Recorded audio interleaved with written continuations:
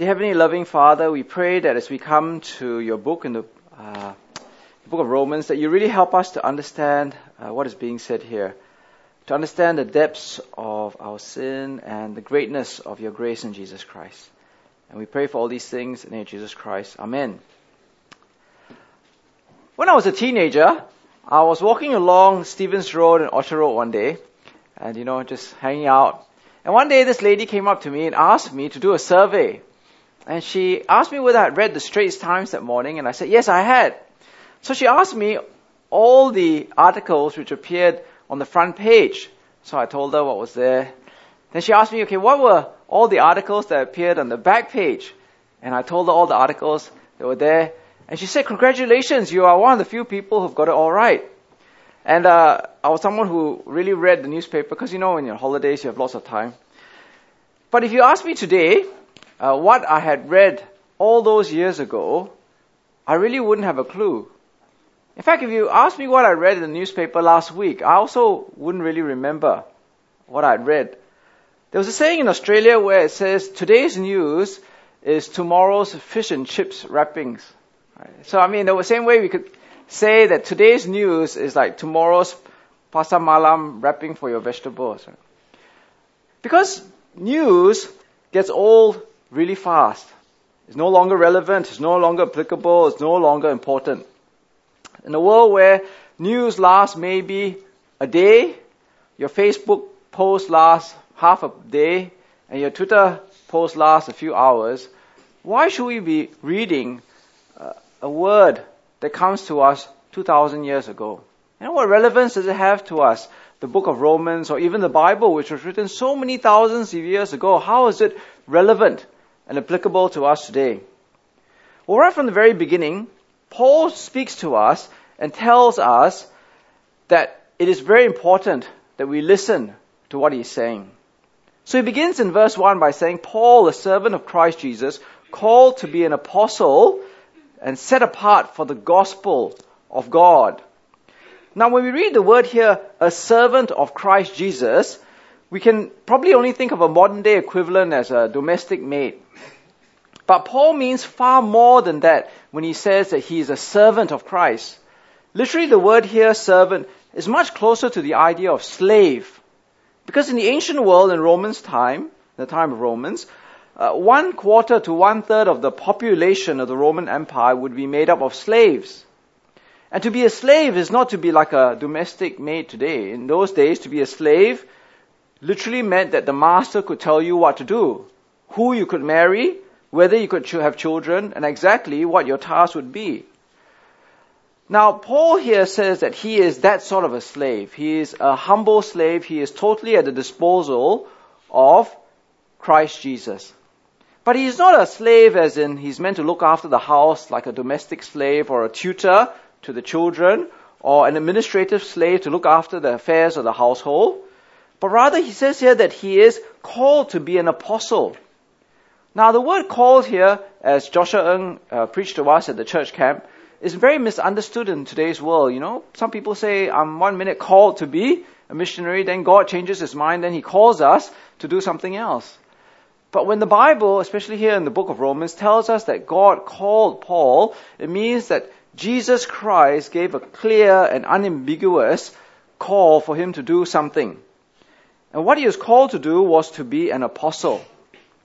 Now again, this word apostle is quite confused in the modern world because there are people in Singapore who call themselves apostles. But they cannot possibly be apostles in the way that Romans uses apostles or the Bible in many ways uses apostles. Because in the Bible, to be an apostle means that you would have seen Jesus Christ personally or in the flesh or in some way. Jesus Christ would have personally called you to do something. And as a result, you would be an authoritative messenger of Jesus. So you need those elements. You need to see Jesus, and Jesus needs to call you personally to be an authoritative messenger. And here we see that Paul is an apostle, and he is an authoritative messenger, and he's been set apart for the gospel of God. Now, to be set apart here, which is the main idea of the passage, to be set apart for the gospel, meant that Paul's aim in life was to live to preach this gospel of Jesus Christ. Now, this is very important because Paul's job wasn't to go around healing people. It wasn't going around to build a big church or to make a name for himself, but to preach and to be set apart for the gospel of God. Now, why is this very important right from the very beginning? It was very important for the first audience that received the letter of Romans, but it's very important for us today.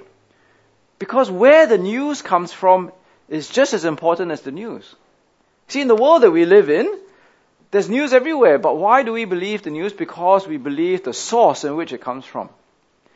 So I remember my dad only recently got an iPhone. Actually, not that recent, just maybe 3 or 4 years ago. And before that, he'd always just use his mobile phone for just, SMSing and making telephone calls. So when he got his phone, his iPhone, he was introduced to the wonderful world of social media and the internet. And initially, he used to forward us all this really weird news. So he's all this golf khaki, and then he'll be sending us videos and photographs of how in China they've developed an anti-gravity car. Right? He'll be like, oh, guess what? They've developed this anti-gravity car. We don't need to use wheels anymore. And then he'll be sending us news about how Lee Kuan Yew had died. And then he'll be sending us news about how the opposition had won all these seats before the results came out because he had inside knowledge from one of his friends. And my kids, who are very internet savvy, would always be saying, Akong, you can't always believe what people tell you on the internet. You can't always believe what people tell you because they have this photograph or that news. And I think that's very true. In the world that we live in, you have to check your source. Right? Just because people send you stuff on social media doesn't mean that it's true. And I think that's the same function as what we read here right at the very first verses in the book of Romans. Paul is saying, you need to listen to what I'm saying, you need to pay attention, because I'm not speaking on my own authority, but I'm speaking with the authority of Jesus Christ. I have been called and set apart for His gospel. I have been called to be an authoritative messenger. Now he then goes on to say that this gospel is of God.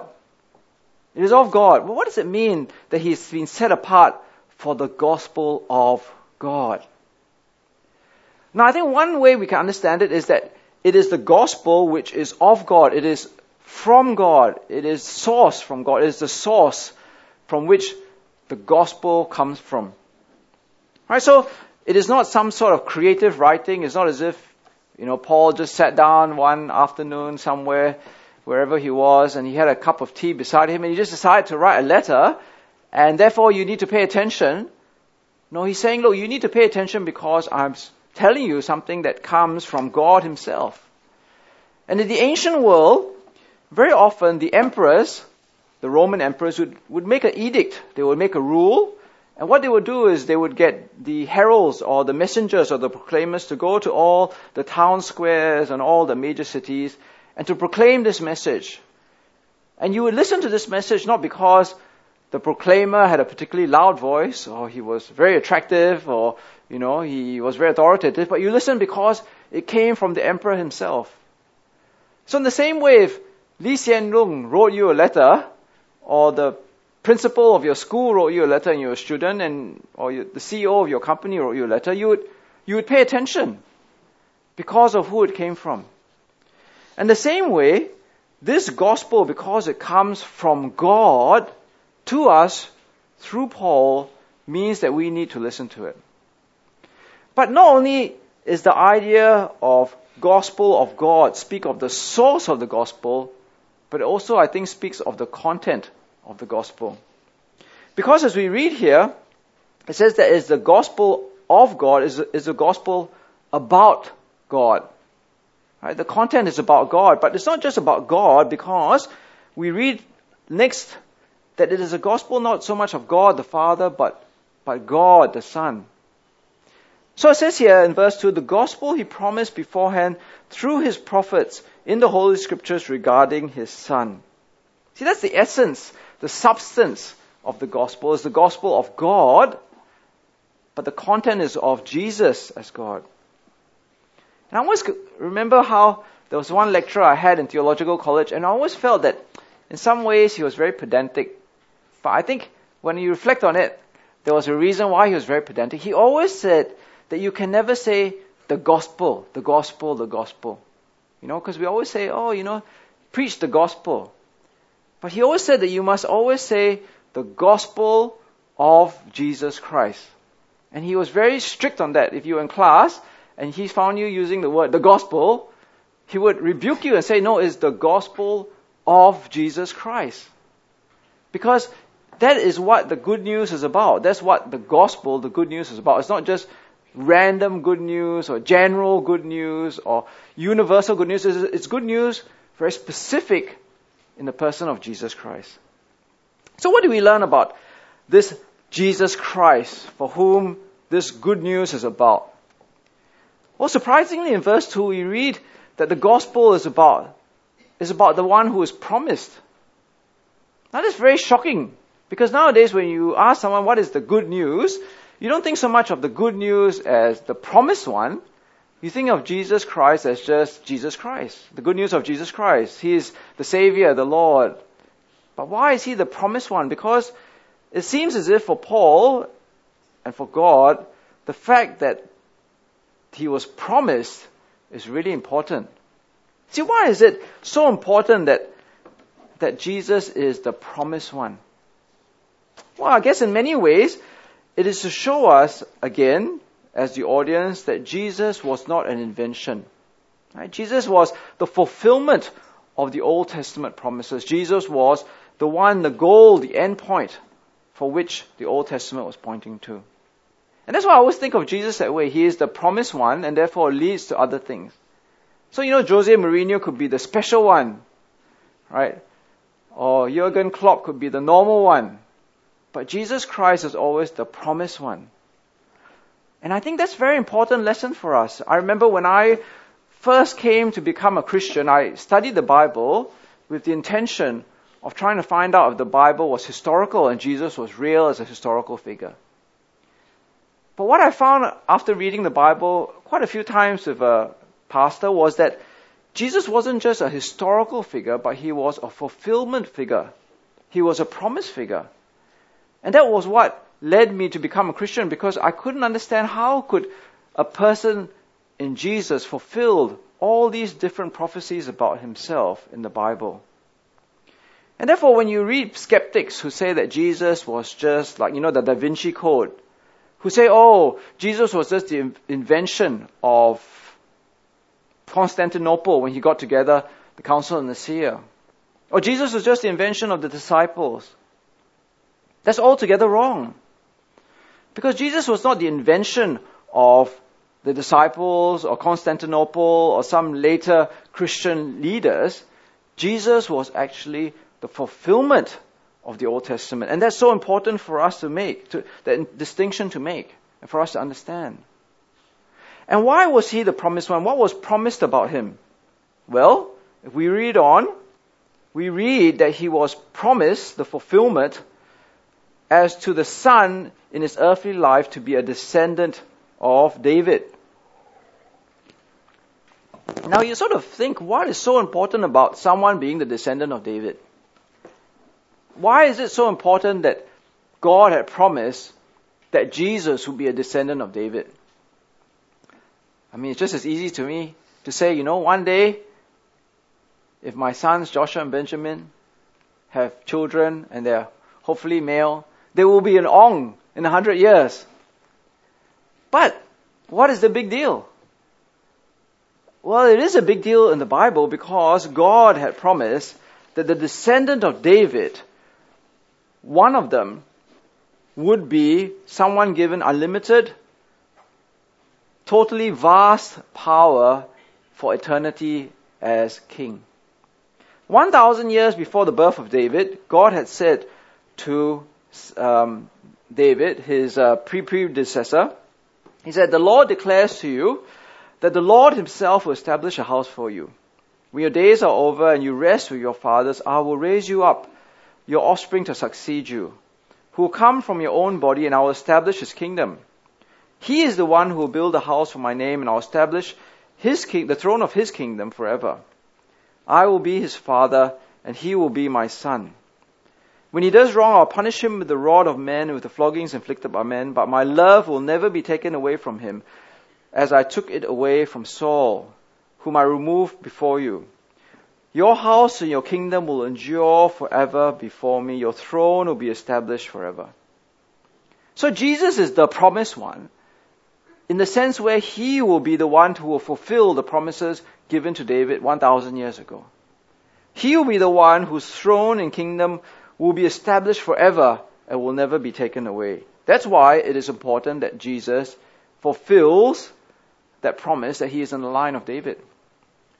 But if that is not enough, it goes on to say in verse 4, and who the Spirit of holiness was appointed the Son of God in power by his resurrection from the dead. So that means in his humanness, he was the messianic king in the line of David. But in his divinity, in the power of holiness, he was called the Son of God, who would rule forever and ever. Now we can get quite technical here, but I think that it is important to pay attention to what is being said. See, does this mean that Jesus was at one point a creature? Does it mean that at one point he wasn't really God and he became the Son of God? Right? Because that's what it says, right? By the Spirit of holiness, he was appointed the Son of God in power by his resurrection from the dead.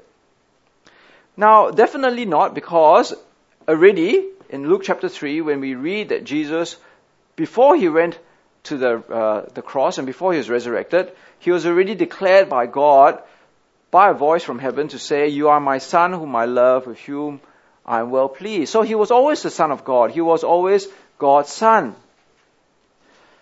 But I think what it means is that we see the declaration of Jesus truly as God's Son by the power of the resurrection. The resurrection shows us the true identity of Jesus. Now, I remember when I was in school, I think I've told this illustration before, because someone noted it before, but when I was in school, I went to school with Goh Chok Tong's son, okay, Goh Jin Hian. I don't think he remembers me anymore, but he was in school with me. He was tall like his father, and we used to be sort of, I wouldn't say I was a close friend of mine, maybe he was an acquaintance lah. But then at school, when you're young in primary school, you don't really realize these things, who people's parents are, and they're completely unimportant to you. I mean, who cares who people's parents are, unless you go to their house or something, right? Then you think, wow, you got a table tennis table here. Okay, that's great. But then it doesn't really matter to you who their parents are. But one day I remember many, many years ago, I looked in the newspaper, and somewhere there was a photograph of him, and it said that, he was the son of Goh Chok Tong. And I thought, okay, wow, he really is the son of Goh Chok Tong. Not that I didn't really believe, but it was unimportant to me. But the newspaper declared quite clearly to me that he was Goh Chok Tong's son. But how much more powerful is the declaration of God to the identity of Jesus? Because Jesus was resurrected from the dead to declare to us his true identity, that he was the Son of God. And this fulfills the prophecy in Psalm chapter 2, because in Psalm chapter 2, which is up here, it says that one day, as the nations are rebelling against God, God will send his own Son. He will install his Son as king on Zion, his holy hill. And this king will rule for eternity, and all mankind will have to come to him and submit to him, lest they be destroyed by him. Now, I'm not sure whether I should really share this with you, because I remember a sermon which I heard many, many years ago, which really stimulated my thinking, and I thought, well, maybe I'll stimulate your thinking too. But someone actually said, this is Philip Jensen, some of you may know this person, he was saying that actually the word here is not just the word declaration, as in the understanding as he's declared and shown to be who he really is, but it is in the word appointment. That means in some sense Jesus was always God's Son, but he had to go through the cross and the resurrection to become the Son of God, to earn that title and to sit at the right hand of God. So you think about it a moment. See, I see some of you frowning, so obviously some of you are paying attention.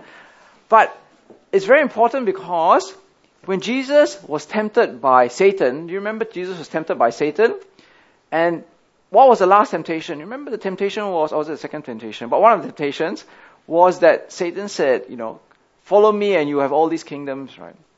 But then Jesus said no, he had to go through another way. He had to go through the cross and the resurrection to earn his rightful rule. So some people actually say that Son of God is actually a title which is where Jesus goes through the death and the resurrection to fulfill what he was meant to fulfill, to become the ruler in God. And that's why it ends there, that it says, Jesus Christ our Lord. And I think that those 4 words capture here the full essence of who Jesus is, because Jesus, the next slide, is his humanity, right? He's fully man, born of a womb of a woman. That's who he is, Jesus. But he's also Christ. As the Christ, he is the messianic king in the line of David. But he's also our Lord because he's also God, the supreme ruler of the universe. So this is what the gospel is about. It is about Jesus Christ, fully man, Davidic king, but yet he is also God who rules forever and ever. Now I think this is very important for us to be very clear in our minds. What is the gospel? What is the gospel? If someone came up to you and said, what is the gospel? It's essential for you to have it sharp in your mind, because there are many, many people out there who are very confused about what the gospel is. So, if you go to some of the bookshops, you might see this person who will remain unnamed because it's being recorded, and this same person, and you'll notice that their understanding of the gospel is very different from the book of Romans and what God tells us the understanding of the gospel is. So if you look at the back of the blurb, I didn't type this down, but you can read it yourself, you can see that it has nothing at all similar with what we have just read in Romans chapter 1, verse 2 to verse 5. It's got nothing to do with Jesus as the Christ, as God. It's all about, what's the yellow highlighted word? Me. The gospel is all about me, right? The gospel of me. It's not the gospel of God. And I think it's very important for us to recognize this is not going to be a gospel that can save you. Because it's not a gospel of God, it's all about a gospel of me. And if you don't have the right gospel, then, well, you can't even get a right head start. So last week, Minkit, I think a few weeks ago, Minkit sent this cartoon. If you are in some of the WhatsApp groups, it's quite interesting because, you close your eyes for a few hours and you wake up and there are 82 messages. So within one of the messages, people are sending all sorts of funny cartoons. And I think it's very important because if you don't have the right understanding of the gospel, then it's very easy for you to be misled in terms of what you really want to hear. Now obviously this knowledge is not just for the sake of knowledge, because the Bible tells us that this knowledge is for a purpose. Okay, so what's the purpose? In verse 5 it says, through him we have received grace and apostleship to call all the Gentiles to the obedience that comes from faith for his name's sake. Again, in verse 16 and 17, for I'm not ashamed of the gospel because it is the power of God that brings salvation to everyone who believes, first to the Jew and then to the Gentile. For in the gospel the righteousness of God is revealed, a righteousness that is by faith from first to last, just as it is written, the righteous will live by faith. Now, what happens during a sermon and a Bible study that is different from what happens in a lecture, in a university, in an ITE, in poly, or in school? And both of them are the impartation of knowledge, right? We get knowledge, we sit here, we learn new things, hopefully. And but what's the difference? What's the difference between church, Bible study, and university or poly or JC or ITE? Well, the difference is that fundamentally, when you listen to the gospel, it has the power of salvation. It's the power of salvation. It has the ability to save you. Whereas if you listen to other knowledge, it doesn't seem to have that power to save you. It's just knowledge for the general revelation of this world, where we look at nature, where we learn things about this world, but it doesn't have the power to save you. And I think that's, again, the importance of why we come to the gospel. When you come to the gospel, there must be something in it more than just knowledge. It must have something more than that. And how does it have that power to save? Why does it have the power of salvation from God? Well, in verse 17 it says, "For in the gospel the righteousness of God is revealed." I want you to look at that phrase for a moment and ask yourself, what does it really mean? For in the gospel, the righteousness of God is revealed. What does it mean that the righteousness of God is revealed? What is this righteousness that is in view here? Well, it tells us that in the gospel, God gives us the gift of righteousness. He shows us how we receive His righteousness. Now, some people may think that there are more valuable gifts in this world that you can receive. Maybe God could have given me a car instead, or a house, or maybe a holiday. But in the gospel, you are given something that is invaluable, that you will never be able to earn even if you work for 1,000,000 years or tried your very best. It is God's righteousness. And in the gospel, we learn how to receive the gift of righteousness.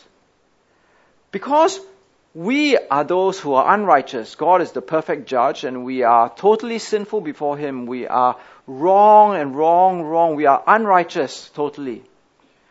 But in the gospel, God shows us a way in which we can be given righteousness and have that unrighteousness taken away from us instead. So I like watching this TV series, The Walking Dead. I don't know whether you think it's inappropriate for a Christian or a pastor to watch Walking Dead, but I really like it. And actually it's funny because in the first couple of episodes, my wife didn't like it all. Then one day she sat next to me very reluctantly folding clothes. And after watching it for one episode, she got hooked. Now she watches it with me. But I think that in many ways, we are the Walking Dead.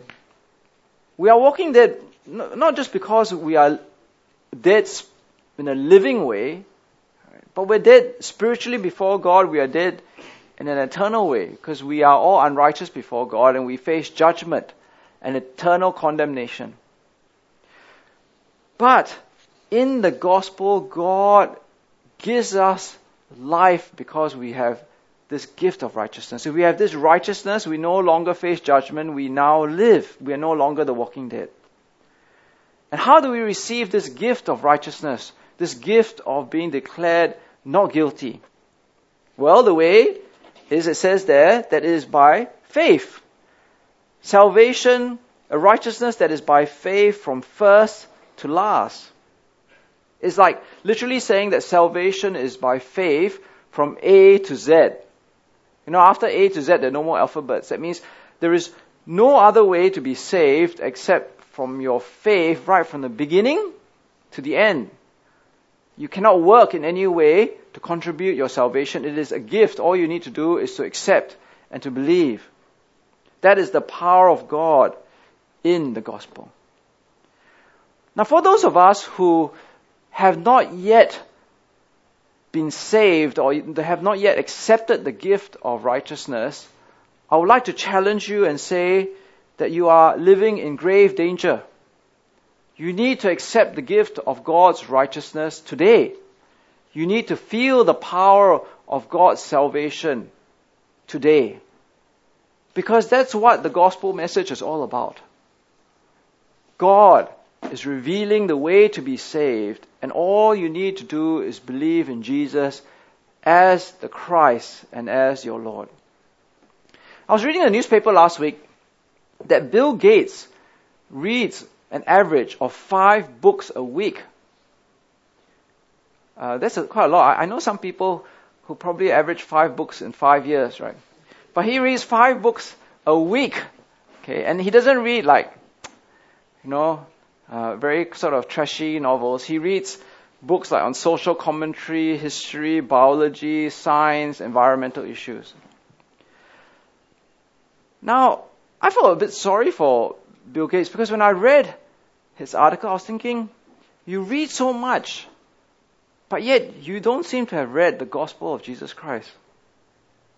That you spend all your time, your intellect reading all these things, but you don't read the thing that really matters, the thing that can really save you, the gospel of Jesus Christ. And how sad it is. Right? Because it is only in the gospel of Jesus that you will find true salvation, that you will truly find eternal life. So if you're out there right now and you're listening to this sermon and you have not read the gospel of Jesus and you do not know the power of God's salvation, then I would challenge you to spend some time to read it so that you will know the power of God's salvation. Now, again, I don't want to be too chim here, but I want you to ask yourself the question again. It says, what does it mean when it says that in the gospel a righteousness of God is revealed? Now, I think it doesn't just mean the gift of righteousness, but it also means transforming righteousness. So I want you to look at that phrase a bit more. You see, in the gospel, a righteousness of God is revealed. It doesn't just show you how to be saved, but how to be transformed into righteousness. Now you may be asking me the question, well, why do you say that? Why do you say that the righteousness from God, the righteousness of God, which is being revealed, is not just a gift, but a transformation? Because in the first section, in verse 11 to verse 15, Paul writes about how he really wants to come to Rome to see these Christians whose faith is being reported all over the world. So these are strong Christians, these are good Christians, these are Christians who are seemingly good in their faith. But look at what he says. He says in verse 11, I long to see you so that I may impart to you some spiritual gift to make you strong. That is, that you and I may be mutually encouraged by each other's faith. I do not want you to be unaware, brothers and sisters, that I planned many times to come to you, but have been prevented from doing so until now, in order that I might have a harvest among you, just as I have had among the other Gentiles. I'm obligated both to Greeks and non-Greeks, both to the wise and the foolish. That is why I'm so eager to preach the gospel also to you who are in Rome. See, the gospel is not just preached to those who are unconverted, but Paul wants to preach the gospel to those who are already converted. In fact, they are strong in the faith. And why does he want to preach to them? Because he wants them to be strong. He wants to give them a gift. He wants to have a harvest among them, and not just in terms of converts, but so that the fruit of righteousness may be harvested among them. So the righteousness that we get from reading the gospel is not just to be converted, but to have the righteous life that God wants us to live. See, that's why in verse 5 it says that Paul has received grace and apostleship to call all the Gentiles to obedience that comes from faith for his name's sake. See, obedience flows out of faith. And that obedience is the righteousness that God desires, the transformative righteousness that comes from following God. Now, there are many Christians today who unfortunately do not have a faith which leads to obedience and righteousness. And I think that as we read the book of Romans, you would question whether that sort of faith can actually save you.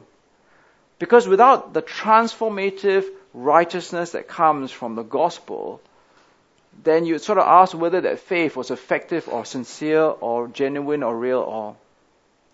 And I think that's why I want to end by saying to those of us who are Christians that we must keep coming back to the gospel of Jesus Christ. The gospel of Jesus Christ is not something that we begin with and then we put aside for the rest of our Christian life, but the gospel of Jesus Christ is something that we keep coming back to over and over and over again because it transforms and changes us to be more and more righteous and pleasing to God. So I began by saying that the newspaper, unfortunately, is old news very quickly. How many of you read last year's newspaper? There's no point, right? It's over already. How many of you read last week's newspaper? Nobody reads last week's newspaper. It's not news anymore. But it's different. You see, when you read the Bible, it's still relevant. It still applies. It's still important. And we have to keep reading and reading it because it keeps changing us. It is the power to save us. It is something in which it teaches us how to obey as a result of our faith. So I always remember how when I was a very young Christian, I went to a church camp. And again, Joshua Ng, I think, was a speaker. He was the guy who preached at our church camp.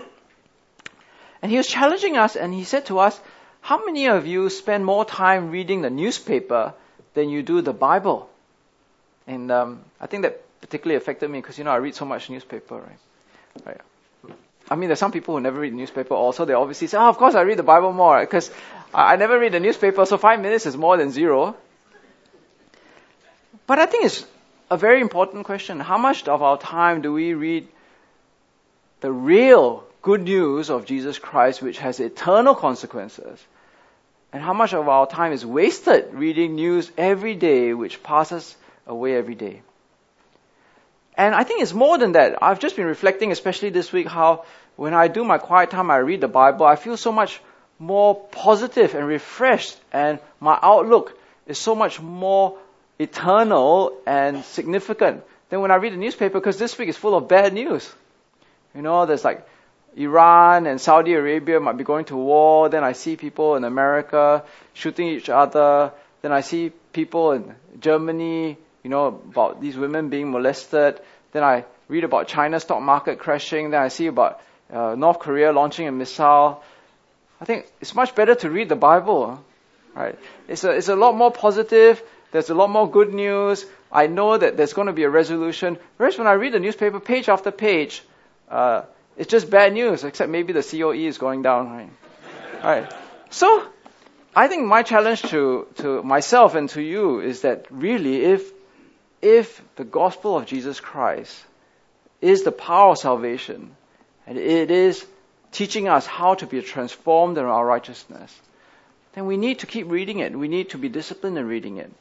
It is the power that is at work through it that changes us. As we read it, as we are transformed, as our minds are transformed, as we think of the eternal things, as we're reminded of what Jesus has done, of God's grace and mercy, it keeps us going and keeps us living the right way. So I hope that this is a great encouragement for all of us to keep reading God's Word and to keep obeying it as we look forward to Jesus Christ coming again, truly as the fulfillment that He is the Christ and He is our Lord. Let's go to God in prayer. Dear loving and Heavenly Father, as we come before you today, we want to thank you for your powerful word, which is indeed your power. Help us to see that it is your power of salvation because it gives us the gift of righteousness. And it doesn't end there, that even with that gift of righteousness, as we read it, it is your power to transform us so that we may be more righteous and obedient before you. That as we live in this life, we are strengthened as we read your word. As we read your word, we will continue to bear fruit in a mighty harvest so that we are truly ready when Jesus comes once again. And we pray for each and every one of us here that we will heed your word and not ignore it. And to keep coming back to your word over and over again, to keep feeding on it and to really trust in it. And we pray for all these things in the name of Jesus Christ. Amen.